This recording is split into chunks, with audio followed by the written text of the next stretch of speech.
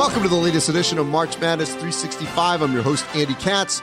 We've got 2 more weeks left in the regular season, so check out our Power 36 on NCAA.com, March Madness. We've got brackets last week, this week. We're getting down to the wire. Selection Sunday, 2 weeks from this past Sunday. Conference tournaments are going to start next week.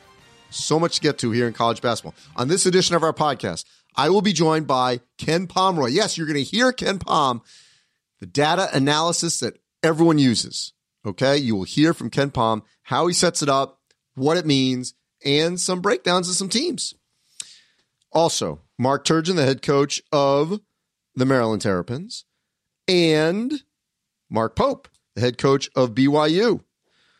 Both will join me, as well as Chad Aycock, at the back end of the podcast for some predictions. And my Cats ranks the top 10 home courts this season. Not historically, although we have some of those in this grouping, but this season. So check that out later on in the podcast. All right, time for our headlines in college basketball. At number 5. Trying to win the game here. Max Smith will inbound it. Gets it to Sharif Smith in the backcourt. He's over midcourt with 4. Hands it out front to Wallace with 2. 25-footer for the win. Good! Right now, with 4/10 of a second left, the Panthers on the verge of a huge comeback win. Man, it was a wild week in the Ohio Valley Conference. I like to spread the wealth a little bit. Eastern Illinois' Josiah Wallace scored 20 points, including a 3-pointer at the buzzer, to complete a 27-point comeback against Murray State with 11:30 left in the second half. Wallace then scored 23 points in a win over Austin Peay. So crazy week at Eastern Illinois. Meanwhile, at Belmont, they got to guard Grayson Murphy, who's led the Bruins to 8 wins in a row. But what makes this kind of crazy is he's only 6'2", and he averages 7.5 rebounds a game. He also averages 9.8 points, 6.3 assists. So they got sort of a triple-double alert. But leagues like this produce some crazy endings and some really interesting stats. So I just want to throw that out as what happened last week at headline number 5. Headline number 4. 80-70, Dayton with what's a 10-point win over Duquesne today at home, the 16th straight for the Flyers. Could Dayton be a number 1 seed? Certainly. The Flyers are rolling atop the A-10, winners of 16 in a row. They could be the beneficiary of the losses by San Diego State, Gonzaga, and even Duke last week. If Dayton wins out, it'll be hard to keep the Flyers off that 1 line. Headline number 3. Arizona State in sole possession of first place in the Pac-12, and you have 4 teams now, a game out in the loss column. Oregon, UCLA, Colorado, and Arizona. New contenders in the Pac-12 and the Big East. Don't look now, but Arizona State enters the week alone atop the Pac-12 and legitimately could win the league outright. While Creighton has won 5 in a row, sits 1 game behind Seton Hall, and oh, by the way, ends the regular season hosting the Pirates. Headline number 2. A 2-game lead for the Maryland Terrapins in the Big Ten standings. Maryland has a 2-game lead in the Big Ten. Terps are headed toward winning the Big Ten, I think, outright. They didn't lose ground after losing at Ohio State on Sunday since Penn State fell at Indiana. Now, Maryland ends the season at Minnesota, home Michigan State, at Rutgers, and home Michigan. None of these games are going to be a walk, and we're going to talk to Mark Turgeon about this, but the odds favor the Terps to get the number 1 seed in the Big Ten tournament and possibly a number 1 seed in the NCAA tournament. Headline number 1. What a day that started with number 1 falling at home to Kansas. San Diego State takes its first loss of the season at home to UNLV. Tonight, it's about BYU. It's about Mark Pope's team. First time in 9 years ranked, and they just knocked off number 2. Kansas wins at Baylor. Gonzaga loses at BYU. San Diego State falls at home to UNLV. And earlier in the week, Duke got smacked at NC State. What does it mean? Kansas looks like it could enter the NCAA tournament as the number 1 overall seed and the favorite. Baylor, still a number 1 seed and probably still in the South. Kansas, probably number 1 seed in the Midwest. Gonzaga right now is probably the number 1 seed still out west, with the Aztecs probably dropping to the number 2, opening up a 4th number 1 that could go to Maryland or to Dayton. And those are your top 5 headlines of the week. And now joining me here on March Madness 365, Ken Pomeroy of the famous Ken Pom website, data analysis that has been used for many years in college basketball. And Ken, before we get to this season, which has been completely crazy, I think a lot of people want to know a little bit about how this all started. Well, it really got started, I think, 2000, 2001, just reading a lot of analytical work regarding baseball. The book Moneyball came out around that time. And I wasn't a huge baseball fan, but I was a huge numbers fan. So that kind of work really interested me. And I thought it would be cool if somebody was doing this for college basketball. And I didn't find anybody doing it for a while. So I just kind of jumped in myself and, more advanced numbers in college basketball, and just kind of gradually took off from there. If you don't mind me asking, where'd you go to school? So I did my undergrad at Virginia Tech, and then my grad school at Wyoming. And that's where a lot of kind of the initial thoughts started happening regarding this. I had some lonely summers in Laramie, sitting in a computer lab, staring at some thesis work, and would distract myself, maybe doing some research on how to develop a rating system for college basketball. Coming off of BYU's win over Gonzaga Saturday and seeing the Marriott Center as crazy as it was, and I'm curious how this plays into the numbers. Sometimes I don't think there's a full appreciation for some of these home courts around the country, especially out west, place like the Marriott Center. How do you factor that in when the general public doesn't grasp how hard it is to win on some of these road courts? Unfortunately, it's difficult. For my system, I basically apply a flat home court advantage. There is a separate kind of avenue of research that I am really passionate about, which is identifying home court advantage for these different locations. And I also offer that on the site, ranking home court advantage by team. And you certainly find that the most important thing is altitude first and foremost. There are some effects too of travel. So, when you look at, say, the Northeast Conference, where all the schools are really close together and they're pretty much short bus rides, you don't see a lot of home court advantage there. And obviously the venues are smaller.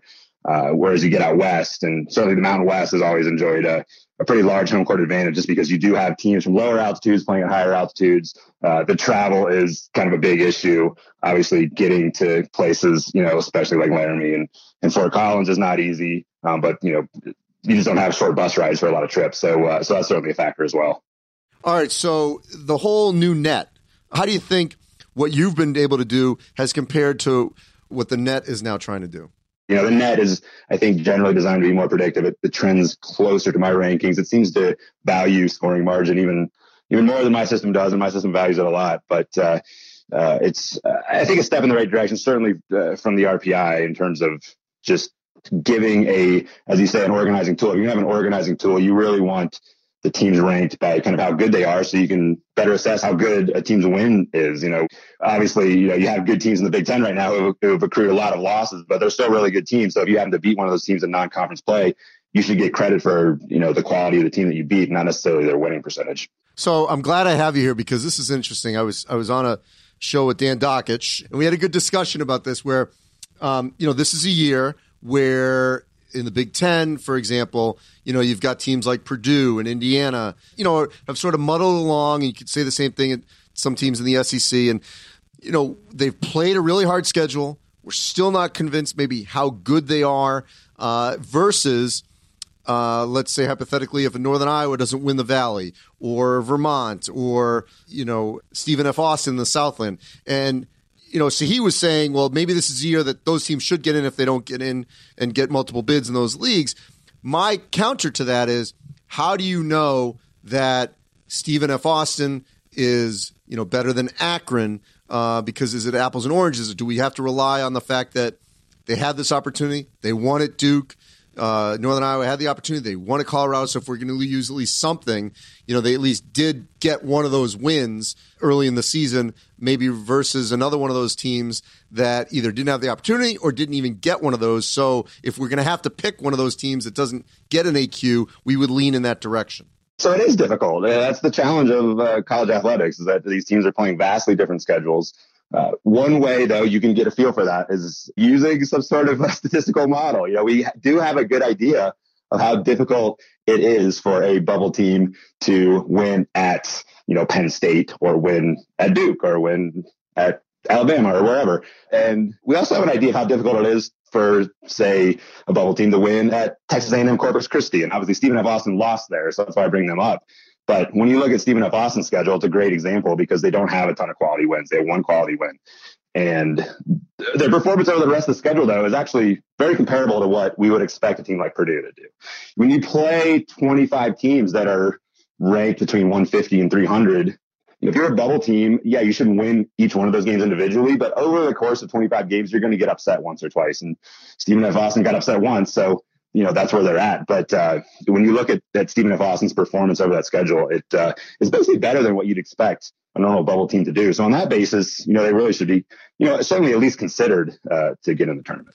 All right. So without giving away the ingredients here, what's the basic way to for people to understand, how you come up with your rankings? It has to do with points per possession. So the number of points you score divided by the number of possessions in your game. So we do that for both offense and defense. So it's really, just scoring margin, but it's scale for possessions. And we adjust that based on the quality of the opponent. So if you put up a lot of points against a really tough defense, your offensive rating goes up, and flip that for the defensive end, and we get an offensive and defensive rating, and the difference between those two is the overall rating for the team. So the list of teams you see on my site is essentially sorted by the difference between the team's adjusted offensive efficiency and their adjusted defensive efficiency. So we use that a lot, where we'll say, okay, they're the top 10 rated team in KenPom offensive efficiency or defensive efficiency. But how long did it take coaches to really buy in, especially the older generation? I'm going to guess maybe coaches, 60 and over now, to really buy in. Yeah, it was a gradual process. And to some extent, I think it has been kind of generational. Younger coaches that grew up with this is kind of all that they've known. And so they're automatically bought in. Older generation, some of them still aren't bought in. Really, some of them, it's just people on their staff that are using this. You can certainly, we can name names, I guess. Jim Boeheim would be the guy that comes to mind who really isn't into this at all. But then you got guys like Jim Larrañaga who are really into it. So it's not necessarily, you just can't look at a guy's age and tell if they're using it or not. But certainly it is generational, and it's been gradual. And there were some early adopters, and as more people started using it, I think things spread by word of mouth. And for the most part, I think coaches value the fact that, they have a measure they can use either to motivate their players or to just get an accurate assessment of where they're at for their own review of their team to kind of figure out what they need to do better. I think that's where the value has really come in, hopefully, for these coaches, and not necessarily something that they obsess about on a daily basis as to whether they're getting in the tournament or not, because they don't think that's really how it's used by the committee. All right. So I thought you'd love this. I did an interview with Todd Golden from USF, first-year coach, younger guy who's so into the data. And I thought this was fascinating. He was telling me that they were looking at the data, on free throw shooting, and I think it was something like 12 seconds left in a half. And they decided to foul a free throw shooter in the hope, because he was 50%, that he would either only make one or miss both, and they would get another possession before the end of the half. And it actually worked, and the player went 1 for 2, and then they scored. And so they basically traded, it was +1 to end the half.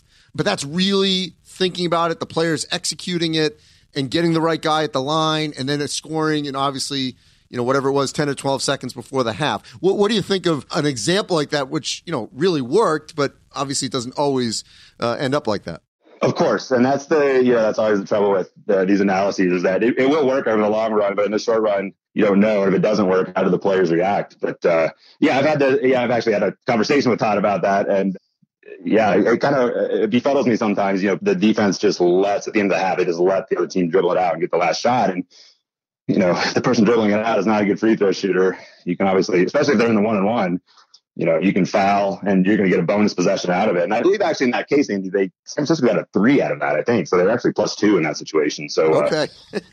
So, it was fortunate for them that it worked out, because I think then you can kind of sell that to the players going forward. They can have a little confidence in the coaching staff that when you try these unconventional strategies, the coaching staff kind of knows what they're talking about and has the team's best interest in mind. But I'm definitely pro thinking outside the box in these cases, and especially when the math supports it. All right. So as we look toward selections 2.5 weeks away, are there any teams, not to put you on the spot, but are there any teams out there that you would say, and I know I'm coming off of this BYU game because I love watching them, just in terms of their entertaining value, they can score, they just basically ball, and there sort of feels a little bit like the Jimmer days in terms of their ability to score.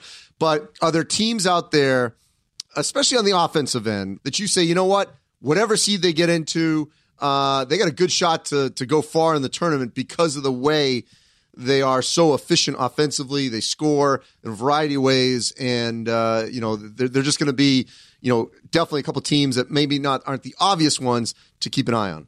Right. Yeah. I mean, BYU obviously fits that bill, just with their 3-point shooting. I think Creighton's another team. People have seen what they've done in the last couple of weeks, and they're a team that you mentioned the Jimmer case, but I think it's almost better that you don't have a Jimmer and you're still successful. You have multiple guys that can score. You don't necessarily have one guy that's going to go off for 40 and becomes the focus of the game plan. And BYU and Creighton kind of both fit that bill. Dayton's another example. They're ranked second offensively in my system, and they're not necessarily a team that's going to kill you from the 3-point line. They have some shooters, but they rank first in the country in 2-point percentage, or 62% on twos, which is the highest number that I have in my database of 24 years. So their 2-point offense is really successful. And what you find in games, going from game to game, that 2-point offense tends to be more consistent than 3-point offense. I think people kind of understand that intuitively. Even if you're a 40% shooting team from three, some nights you're going to shoot 20%, and that can kill you. But if you're a 60% 2-point shooting team, you're probably not going to have a night where you shoot 40% from two. You're always going to be in that 50 to 65% range. So that really bodes well for the Flyers. All right, I got to just ask you a couple quick ones before I let you go here. I'm just going to say Gonzaga, Kansas, Louisville, Maryland, Michigan, Illinois, if you can remember that. Any quick thoughts on offensively, why people maybe should buy stock into the tournament? Offensively, well, certainly Gonzaga is the cream of the crop there. The reason they lost to BYU wasn't because of their offense. I hadn't actually rated as the top-ranked offense in the country. So, there's always the question going into the tournament with teams from lesser conferences, how do the statistics really hold up when we're translating from playing, Pepperdine and Portland to playing, top-ranked teams. But I think we've seen repeatedly now from Gonzaga, the past 5 years, obviously a longer track record than that, but definitely the last 5 years, that bludgeoning West Coast Conference teams actually does have some value. And what we saw from them in non-conference play, I think, also indicates that offense is really good. So I think they're the teams you mentioned, they're clearly the best. I mean, you talk about a team like Kansas, they're more the flip side. They're good offensively, but they're really good defensively. And that's how they're going to win. And it's kind of funny when you look at the history of NCAA champions, you actually don't see a lot of teams with Kansas's profile really kind of dominant defensively and good offensively. Usually it's the flip side. Usually teams are either neutral or they're a little better offensively than they are defensively. All right. So the last one is San Diego State. They just lost for the first time against UNLV. They've been at the top of the net rankings. Defensively, they've been one of the better teams. I think now that they lost at home to Vegas, I think people are going to be sort of off that bandwagon a little bit. But what do the numbers say about this Aztec team? Well, they're still pretty legit. I mean, I do think it's a great time to evaluate them now because you have seen them lose. And so you can kind of give a more fair opinion of them. It's obviously hard to criticize a team when they're unbeaten. But the numbers say they're 6th defensively and they're 10th offensively. And that last fact is really key because people remember the Steve Fisher era. San Diego State was a team that was always outstanding defensively. And some years they were not very good offensively. Some years they were okay offensively. Some years they were good. But they were really never this good. And the question is, do you believe it? As another team that doesn't have a ton of star power, do you believe that Malachi Flynn is, one of the best point guards in the country? I mean, I think certainly the track record over the course of the season would give you some confidence on that. But I think if you're a San Diego State fan, there's certainly reason to believe that they are legit. And this is, of course, a great year to be legit because there really isn't that hierarchy at the top of the game that would suggest that there's not room for a team like San Diego State to go deep in the tournament. All right. So, Ken, I'm embarrassed to say something here, and I'm going to do it literally today because I have had the benefit of all the different places I've worked at of having access to your numbers. So I'm going to actually finally sign up. And because I'm embarrassed to say, I kind of figured I thought I was because I've always had access to it, provided, right. to me. So I'm like, you know what? I realized that's not happening right now. And I was like, whoa, I got to make sure I can get this because I don't need to rely on a conference notes or team notes or our production crew at various networks I've been at. So I'm going to sign up. How can everyone else sign up? Yeah, you just go to kenpom.com and click on virtually any link and you'll be met with a page that will indicate how to sign up. It's just $19.95 for 12 months. So you'll it's not through the end of the season. It's for the next 12 months. So you'll have access until the end of next February, early March, whenever you sign up. So, that's how it goes. And I guess I'll be having dinner on you tonight, Andy, so I appreciate that. I'm definitely signing up. Ken, I really appreciate it. I hope we can chat again. Your stuff is phenomenal. I know everyone uses it, so I really appreciate you taking some time here with us on March Madness 365. All right, thanks, Andy. I really appreciate you having me on. Andy Katz, that guy will rank his wife's dinners. He'll rank anything. Andy Katz here for NCAA.com and March Madness with the latest edition of Katz Ranks, my top 10 of the week. And this week here on March Madness 365, I'm doing the top 10 home courts this season. Now, this was very difficult to put this list together because, in theory, if I'm doing a top 10 home courts across the country, without question, for example, I have Purdue's Mackey Arena. Didn't make the cut because they've lost some home games this season. There were some schools that I didn't put on this list that have had very good home courts. Northern Iowa still hasn't lost. Liberty, Siena. Creighton just has one loss to Villanova at home. San Diego State just has the one loss over the weekend to UNLV. I don't have Duke because Duke has already lost twice at Cameron Indoor Stadium. I know I'm going to hear about that. And I didn't put Florida State on this list, even though the Seminoles are undefeated. It just has not been an intimidating home court. The team's obviously very good because they're one of the best teams in the ACC. So let's get to my top 10. At number 10, Rutgers. The Rack, 17-1 this season now. Rutgers is barely holding on to this top 10 because they lost at home to Michigan. Prior to that, Northwestern gave them a really good game. So they got one loss, but still, it has been one of the tougher home courts in the country. At number 9, I'm going with BYU. The Cougars have one loss at home this season. That was early in the season to San Diego State.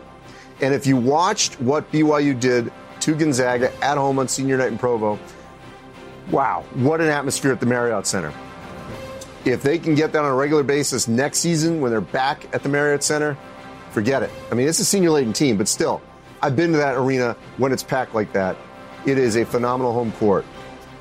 So, Marriott Center and BYU this season, checking in at number 9. At number 8, I'm going with the Baylor Bears. Now, Baylor only has one loss at home. That was to Kansas over the weekend. But Waco traditionally has not felt like a dominant home court. Team's pretty good. So they got to be on this top 10 list this season. But I put them in at number 8. At number 7, I'm actually putting a school that has not lost at home yet. But they've been playing with fire here because they've almost lost a couple times. And that's the Oregon Ducks. 14-0 at home. They've had to go down to the wire multiple times to win games, and they have. But they're checking in number 7, even though they're undefeated at this juncture. That means there's a couple of one-loss home teams that have moved up on this list. At number 6, I'm going with the Dayton Flyers. Dayton, 15-0 at home, dominating the A-10, handled Rhode Island. So doesn't matter who comes into that arena, Dayton has beaten them. So I'm going with the Flyers at number 6. At number 5, another team that has not lost at home, great home environment, but boy, they have almost lost at home multiple times. Auburn. So the Auburn Tigers and Bruce Pearl have created a great home atmosphere down in Auburn, Alabama to crack my top 5, still undefeated at home. This season, at number 4, I'm putting the Maryland Terrapins. Maryland, undefeated at home, the only remaining school left in the Big Ten undefeated at home, has almost lost at home to Nebraska. Still undefeated. So Maryland checks in this season with the 4th toughest home court, best atmosphere. Now number 3. This is tough. I'm going to go with Kentucky. Rupp Arena, only one loss this season, but it was a bad loss. It was early in the season in Evansville. Since then, they've been a dominant home court team, certainly in the SEC. They do have that one loss, so I can't put them number 1. At number 2, in any other given year, you might say they should be number 1. I think it's one of the best arenas in all of sports. Fog Allen, Kansas. Kansas does have a home loss to Baylor in January. So I can't put them number one because they've lost at home. So who gets that number one spot? Toughest home court, maybe in the country this season. Place I've been to already multiple times in the past, but certainly this season. The Kennel, Gonzaga. The Zags have a absolutely incredible home court. They have dominated teams in Spokane. They've crushed teams that are very good this year in the WCC at home. And as they finish up their home slate, especially with St. Mary's coming in, you will see that atmosphere. It is almost impossible when Gonzaga is playing this well to beat them at the Kennel. So this season, I got Gonzaga at number one for the toughest home court in the country. And now joining me here, March Madness 365, BYU head coach Mark Pope, fresh off an amazing victory on Saturday over number 2 Gonzaga, snapping the Zags 40-game WCC win streak, 39 on the road, a remarkable run, an unbelievable win for the Cougars, which I think will lead to bigger and better things. Mark, let's first deal with the atmosphere. What was it like at the Marriott Center on Saturday night? Yeah, it was. I've spent my life in basketball, and of course I was a Kentucky guy, and then bounced around the NBA, and it was on par in its own way with any experience I've ever had in a gym. It was unreal, and so much of it was the build up to the moment. You think about it. You talked about Gonzaga's streaks, and this is really true. They're so dominant, and we only had one day between Santa Clara and Gonzaga, and I really try not to get to the next game, so I'm taking in all this information of the streaks are being thrown at me again on Friday. And I remember specifically having this thought about this March Few is so extraordinary. And this program, they're so good. And I remember feeling a little pissy about, how is it that nobody in our league can beat these guys? I almost wanted to get all the other coaches of the league and be like, guys, we have to figure out a way. It's embarrassing to the league that these guys have rolled through it for 2 years without a loss. And it's just how dominating they are. And the problem is that Coach Few just does it with such class and kindness. I mean, he's been so good to me, right? And so you want to be mad at him for being so good, but they're just purely so good, and their team is so talented. And so, you get the opportunity to have that great program, what I think is the best program in America, roll in here and take a shot at them, and all the stuff that surrounds that, and then have our senior laden roster, which is a little bit rare in college basketball now, and all these guys have battled and fought to be here. It's just the stage was set for something really special, and we were really, really fortunate to come out on top of it. All right, so how'd you do it? We got lucky. I think that's probably the best answer. This Gonzaga team and program is that good, but we had veteran guys that played really, really hard and really, really committed, and were spurred on by an unbelievable energy in the gym. TJ Hawes, I think, is on a run right now that is as good as any point guard in America in the last month, and the numbers back it up, and the incredible feat in pressure moments back it up. Yoli Childs, I think, is continues to rise as one of the preeminent frontline presences in the entire country, and he put on an incredible show in every facet of the game on Saturday. Jake Toulson continued to shoot the ball in a way that is almost incomprehensible. He's so talented that way, and Zach Shalius, our other senior that was able to play, just as the heart and soul of this team. And I don't know the right way to say it. Is it true Americana? Whatever it is, it's like throwback, but him running around with this haircut and this mustache, and just with this incredible fiery intensity, just willing to do whatever it takes to win. It's a senior-led group, and the seniors stepped up and led in their senior night. I don't know if hopefully I'll be blessed enough to be associated with this game for a long time. I don't know if I'll see another senior night quite like it. It was extraordinary. And I would just say to our listeners, I covered the WAC in the 90s. I saw, BYU Utah games there, BYU New Mexico, BYU Fresno, and I think the Marriott Center, when packed, when the game matters like that, is one of the best home courts in the country. without question. You guys only had one loss this season at home. That was to a San Diego State team that just suffered its first loss. And I'm looking at your schedule.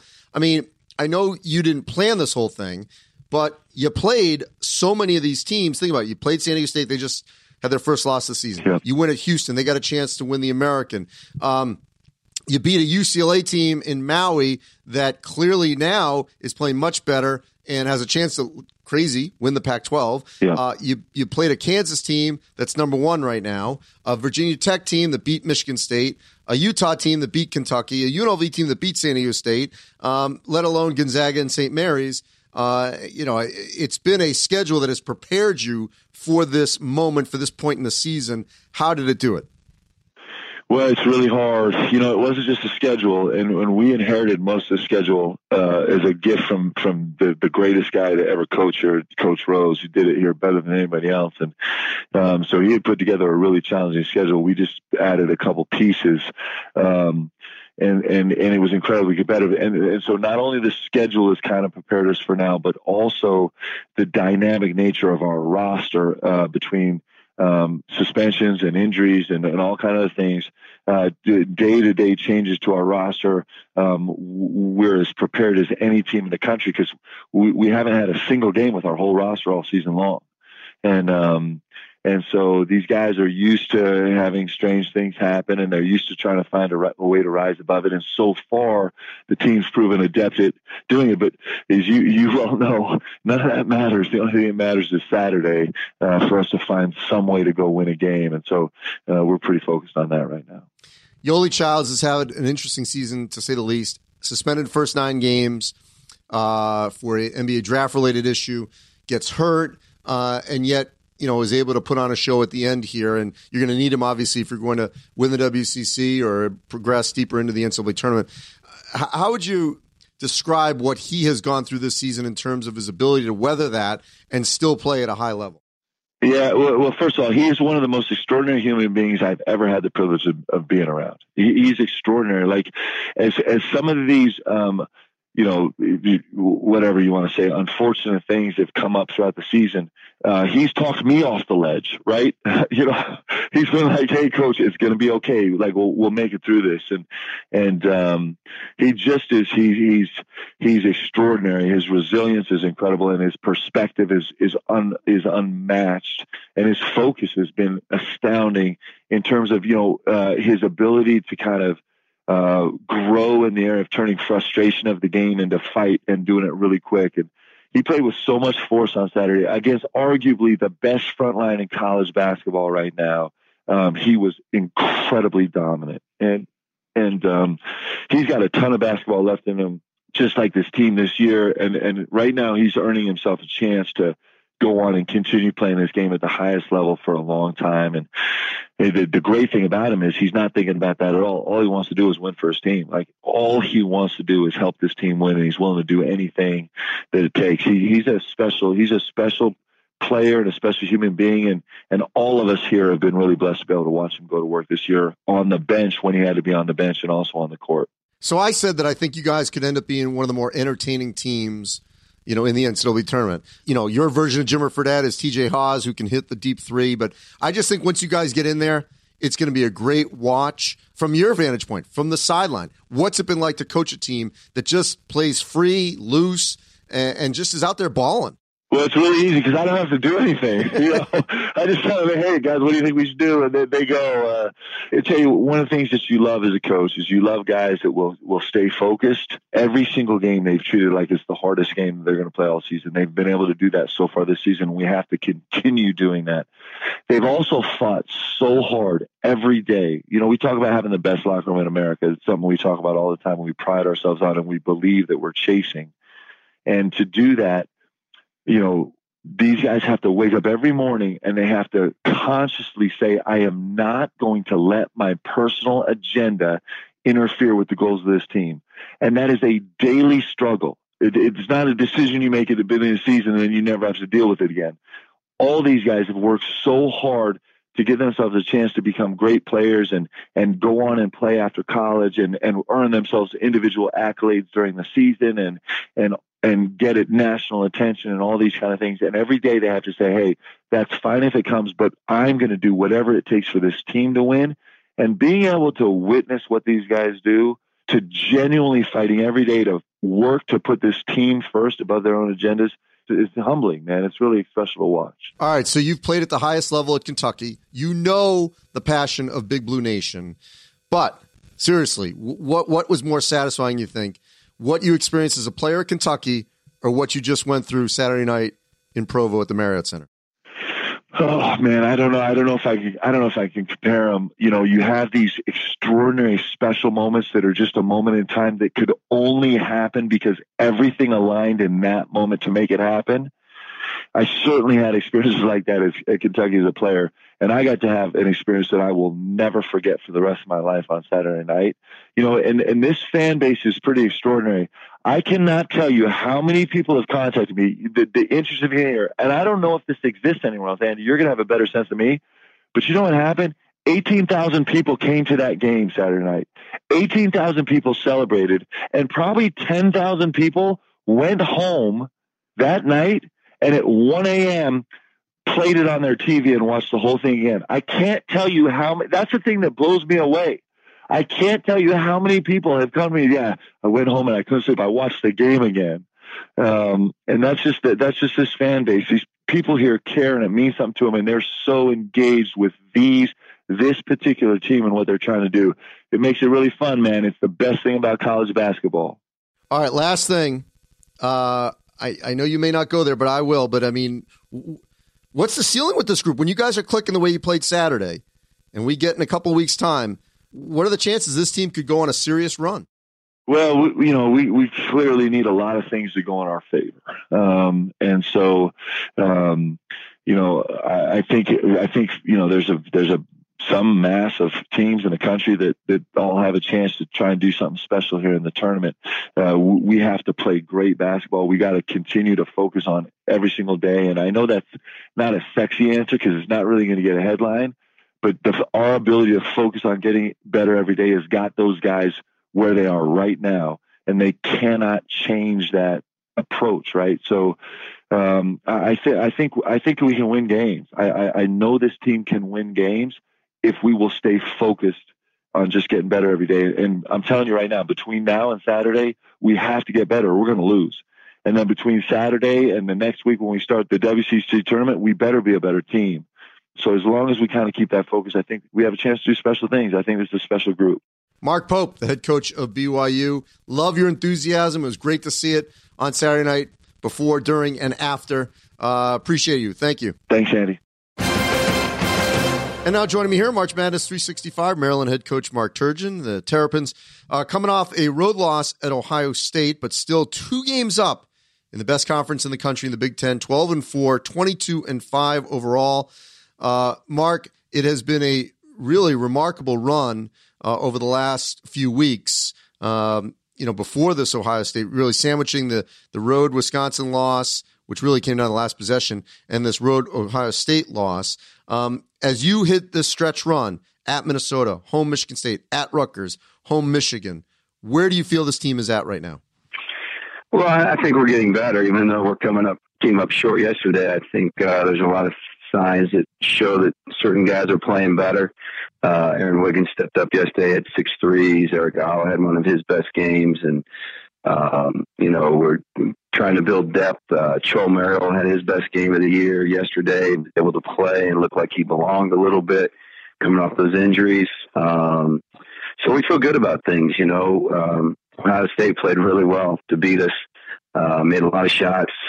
A lot of things went their way, but we kept battling. So we feel like we're getting better. This league, you can't relax. Every game is so hard. And, we feel good about ourselves, heading into this final stretch.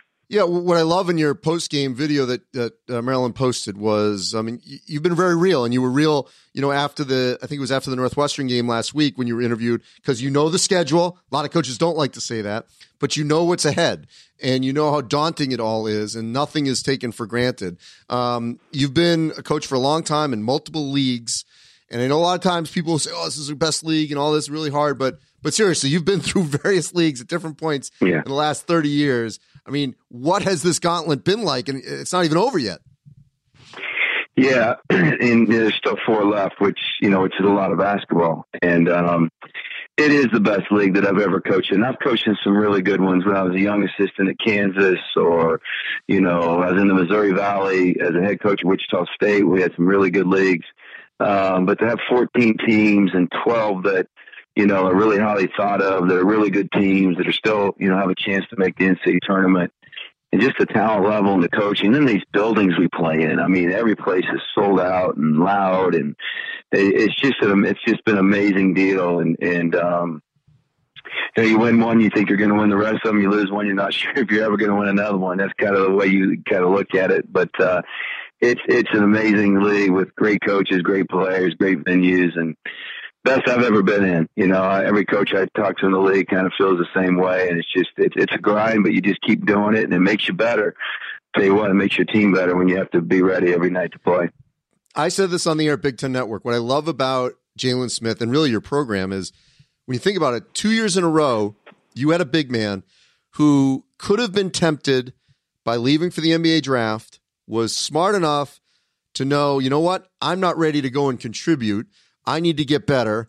And they both had really sensational sophomore seasons. And of course, I'm referencing Bruno Fernando from freshman to sophomore year, and now Jalen Stick Smith from freshman to sophomore year. How did this happen? Well, they're both really good kids that like to work on their game. I think Bruno was always a hard worker, and made the right decision, and had both feet in the circle the whole time, and then. Sticks has really learned to work hard. He's really gained confidence as this year has gone on. Now they're totally different players. The way we use them, the way they play, all that kind of stuff. But they're both great kids that love to work. And I think the key is they have both feet in the circle. Some guys stay and they really don't have feet in the circle. They have both feet in. It's all about Maryland. It's all about winning. It's all about doing the right thing. And if they, if we win and they do well, good things will happen for them after college. So yeah, it's been fun to watch Jalen. He's got a lot on his plate, with our team. He's handled it with great class, maturity. And I think he just keeps getting better and better, for us. And he's become a great leader, and he's having a great time. He's really having a lot of fun, which is see him smiling every day is a great feeling. All right, last thing, Mark. Anthony Cowan Jr., when you get to the postseason in a couple of weeks, whether it's Big Ten tournament or NCAA tournament, how critical is it to have that lead guard where if you need someone to take a big-time shot, they're not going to hesitate, or get to the rim, not going to hesitate, that you've got that closer in Anthony Cowan? Yeah, he's been pretty amazing, hasn't he, throughout his career, and he's made a lot of big shots. Obviously, at Michigan State, he made 3 big ones, and no, he's not afraid. And for me, it's about keeping him fresh down the stretch. He looked a little fatigued yesterday. Give Ohio State some credit, but just keeping him fresh, keeping him, the right way. But and continue to trust his teammates. And the better Eric Ala plays, and Aaron Wiggins plays, and Dante Scott plays, and Jalen Smith plays, and Daryl Marcel plays, it takes pressure off Anthony, just to make big time plays for us late in games. So, he's done it. It's funny when he did it, and when he does it in games, we kind of expect it because we see it every day in practice. So it's not a big deal. It's really not a big deal to us because he just does it every day. So, but I know it is to the public, but it's just something that he expects to do. We expect him to do it, and he feels very comfortable in late game situations. Appreciate it, Mark. Thank you. Okay. All right, Andy. Take care, bud. And now here on March Madness 365, time for March Chadness with Chad Aycock. And Chad, I feel like I'm on a trend of being a 500 guy here lately. How did I do this past week? Yeah, Andy, you went 7-5 this week. Not 6-6. You had a couple weeks at right around 500, but you did go 7-5 this week. You got 4 of those games were actually on the road that you correctly predicted. Dayton at VCU, Baylor at Oklahoma, Kentucky at LSU, and then FSU at NC State. Got a couple other games correctly. Got the other Kentucky game correct against Florida at home, Creighton against Butler, and then Seton Hall and that buzzer beater against Butler. A couple of games you missed. You missed the Marquette against Creighton, Baylor at home against Kansas, Arizona, that overtime game lost by 1 against Oregon, Gonzaga at BYU, high-level game there, and then Maryland at Ohio State. So, Andy, give me your thoughts on, this week of college basketball. Well, first of all, Kentucky fans are happy with me because I've been picking the Wildcats lately.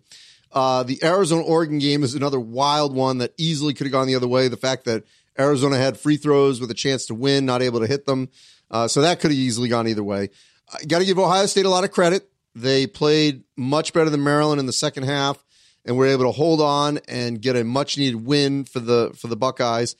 Creighton right now is playing some of the best basketball in the country, home or road, so they deserve a ton of credit. Probably should have maybe looked at that a little deeper and gone with them. So I don't feel bad about 7-5 because the way the season has gone, that's probably a win for me. Yeah, when we hit late February, everything just seems like it feels like March Madness. 7-5 is great, and you're right. We do hear from BBN a lot, but more particularly when you pick Kentucky to win on the road at LSU. So shout out to you, Andy. Good pick there. But let's get right into it this week. Tuesday, Iowa at Michigan State. 2 teams that are part of this massive group that are just tied for the second place in the Big Ten. I think we have 5 teams that all have 6 conference losses. So these types of games are just crucial down the stretch. Who do you have winning this one? I got Michigan State. I feel like Michigan State, late February, there's a sense of urgency with the Spartans, and I got a good feeling that they're going to end up getting this one. Iowa has not proven to be as consistent a road team. I mean, look, Luka Garza is going to be a problem for the Spartans, but I'm going to go with Michigan State at home. Okay, let's jump to Wednesday, another Big Ten game. Rutgers at Penn State. Penn State, another one of these teams that just, seems to be in the mix here for second place. Do you like Penn State at home here? I do, because I just have no faith in Rutgers on the road. They've got 1 road win this season. They continue to get close, but, tend to fade late in the game. So I'm going to still stick with the home team. Penn State did not play well in the second half at Indiana on Sunday, but Rutgers, same thing. Had a little late surge against Wisconsin on Sunday. Not able to close that out, but I'm going to go with Penn State at home. Okay, now let's jump to Saturday. Hey, shout out to the leap year for making this one February 29th instead of March 1st. But Saturday, you've got Penn State again. This time, Penn State at Iowa. A win here is going to go a long way from separating the pack a little bit. So who do you have winning? I got Iowa. Once again, it's faith in a road team that I don't have right now in the Nittany Lions. Earlier, they did have road wins. I don't see them getting this one. I think that Luka Garza is going to be a problem for them. Joe Toussaint has been playing well for the most part. Joe Wieskamp. And I just like the Hawkeyes at Carver Hawkeye. Yeah, I like those picks. Right now, you've got Penn State and Iowa both splitting the week. Let's jump ahead to Providence at Villanova. The Friars are kind of heating up at the right time here. They could really use a road win for that resume. They essentially, though, they get a week off ahead of this matchup at Villanova, while Villanova does have to play a midweek game against St. John. So does that factor in your decision here? And then who do you have winning? So look, Providence can win this game. They've won on the road and had great success in the Big East. Their backs are against the wall because they got those 4 quad 3, quad 4 losses early in the season. But if you look at their schedule, this is a game they can afford to lose as long as they beat Xavier and DePaul at home and maybe just needing one in the Big East tournament. I don't think they'll get any fault for losing at Villanova after just knocking off Marquette at home. They've already beaten Seton Hall at home. So, just won at Georgetown last week. I'm going to go with Villanova, but I could definitely see the Friars winning. Sure. And then Florida State at Clemson. Believe it or not, the Tigers hold home wins over Louisville and Duke. Will they add another one here against the top of the ACC with a win over FSU? I'm going to say no, because I think the matchup's an issue for them. Florida State's athleticism, their length, I think has been a problem for a lot of teams, and I think especially it could be for Clemson. I'm going to go with the Seminoles on the road. Yeah, I like that one to be a low-scoring game as well. How about Seton Hall at Marquette? It's a huge matchup here with the Pirates trying to stay in, sole possession of first place in the Big East. Who you got winning? So great Miles Powell, Marcus Howard, last matchup of the regular season. They've been two great rivals throughout the course of their careers in the Big East. I watched Marquette in person on Saturday, and I came away thinking, you know what? There's just such a reliance on Marcus Howard. And, they've got other options, but everyone still waits for him to take over. And while Seton Hall has had their mini slide in the Big East, I just think they're the better team. Even though Marquette has a great home court, I'm going to go with the Pirates on the road. Yeah, that'll be a fun showdown to watch between Miles Powell and Marcus Howard. How about Auburn at Kentucky? Auburn rallied from 17 down to beat Tennessee without Isaac Okoro. But that was in Auburn Arena. How will they fare on the road at Rupp Arena? They'll lose. I think Kentucky will be so amped for this, for the rematch. And right now, on this podcast, we said last week Nick Richards could be SEC Player of the Year. After this past week, there's a strong play right now for maybe Emmanuel Quickly. I mean, they've got maybe 1 versus 2, especially with Okoro out right now for, potential voting in SEC Player of the Year. I'm going to go with the Wildcats to win at Rupp. There's another pick for BBN. How about Duke at Virginia? After a rocky start to ACC play, the Hoos have rattled off 7 out of 8. Do you like them to lock down Duke and secure another W? Yes, and I think this will be the win that gets them over the threshold. I mean, I had them in our last bracket, but I think this is the one that silences any critics and ensures that we'll have at least 4 ACC teams in the field. I like the Cavaliers at home. Wow, bold pick. I like it. How about Michigan State at Maryland? Another just big week for the Big Ten. Michigan State's trying to avenge this home loss against the Terps earlier in the season. Do you think they can get it done on the road? Once again, they can. I mean, Nebraska went in there and, nearly, well, actually, it was only a block from Jalen Smith that saved them. But I'm just going to go with the better team right now. And even though Maryland lost to Ohio State on Sunday, Maryland's playing better. It looks like they're going to win the Big Ten outright. And I'm going to go with the Terps at home. Okay. Now, how about Sunday, first day of March? You got Cincinnati at Houston. This is a matchup that could ultimately decide the American Conference, depending on how Tulsa finishes up. So who's your winner in this one? I'm going to go with the Cougars. Backs against the wall. They've been a little erratic in the last couple of weeks. Cincinnati's playing some, pretty good basketball. They just knocked off Wichita State on Sunday. That was at home. But I'm going to go with Houston to prevail down in Texas to make sure that they're right there, potentially win the league. Okay, what about Michigan at Ohio State? The Buckeyes have already secured a victory in Ann Arbor. Do you think they complete the sweep with a win here? I'm going to actually go with Michigan. Even though Ohio State just beat Maryland on Sunday, I just really love the way the Wolverines are playing. Assuming Isaiah Livers is back, and doesn't have another setback, offensively, I just like the way Michigan's playing right now. I think they're better. They're even though they're better than they were back in November, it feels like they're playing that well again. So I'm going to go with Michigan on the road to win in Columbus. Man, they're hot. That is a bold pick for them to win on the road. I like it, though. We'll see what happens. And then our final game of the week, Andy, Colorado at Stanford. Stanford's another team that was hot early, kind of faded away, could use another big resume win down the stretch. Will they find it here at home? So this is a tough one. Stanford still, I think, needs some work to feel secure. Ultimately, I think they will get in because of their numbers. But I kind of like the Buffaloes, even though the Buffaloes, lost at home, actually got swept by UCLA.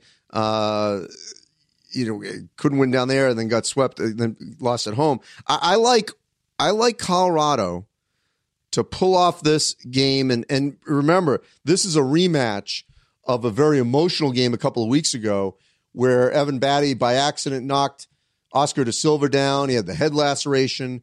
Thankfully, he's back playing. So there's no, obviously the two teams came together at midcourt. It was a great show of human decency and humanity, not just sportsmanship. These two teams like each other. They've bonded, but I like the Buffs to win at Maples Pavilion. Okay, and this is normally where we would check back in on San Diego State, but no longer needed after that loss against UNLV. But you predicted them that they would go undefeated in the regular season. You came close. I mean, shoot, there was only a few games left. But next week, Andy, we'll review these 12 games where I'm sure as we head into March, there'll be more madness coming. Well, and the crazy thing is for the The power conferences will have one more week of regular season games. But for a lot of these other conferences, next week, conference tournaments are going to start. In fact, next week, the Mountain West starts because they're playing a week earlier. We talked about that. So it is crazy how the month of March, next week, when we revisit these picks and discuss the podcast, we will be just within 2 weeks of Selection Sunday. We're going to have another bracket later this week on our March Madness social media platforms. Then we'll have another bracket the week after, and then we'll put one together on Selection Sunday, hours before the selection. So plenty of stuff happening over the next couple of weeks, plenty of content to digest on all our social media platforms. For Chad, as always, we appreciate everyone listening, all our guests here on March Madness 365. I'm Andy Katz. Thanks for listening.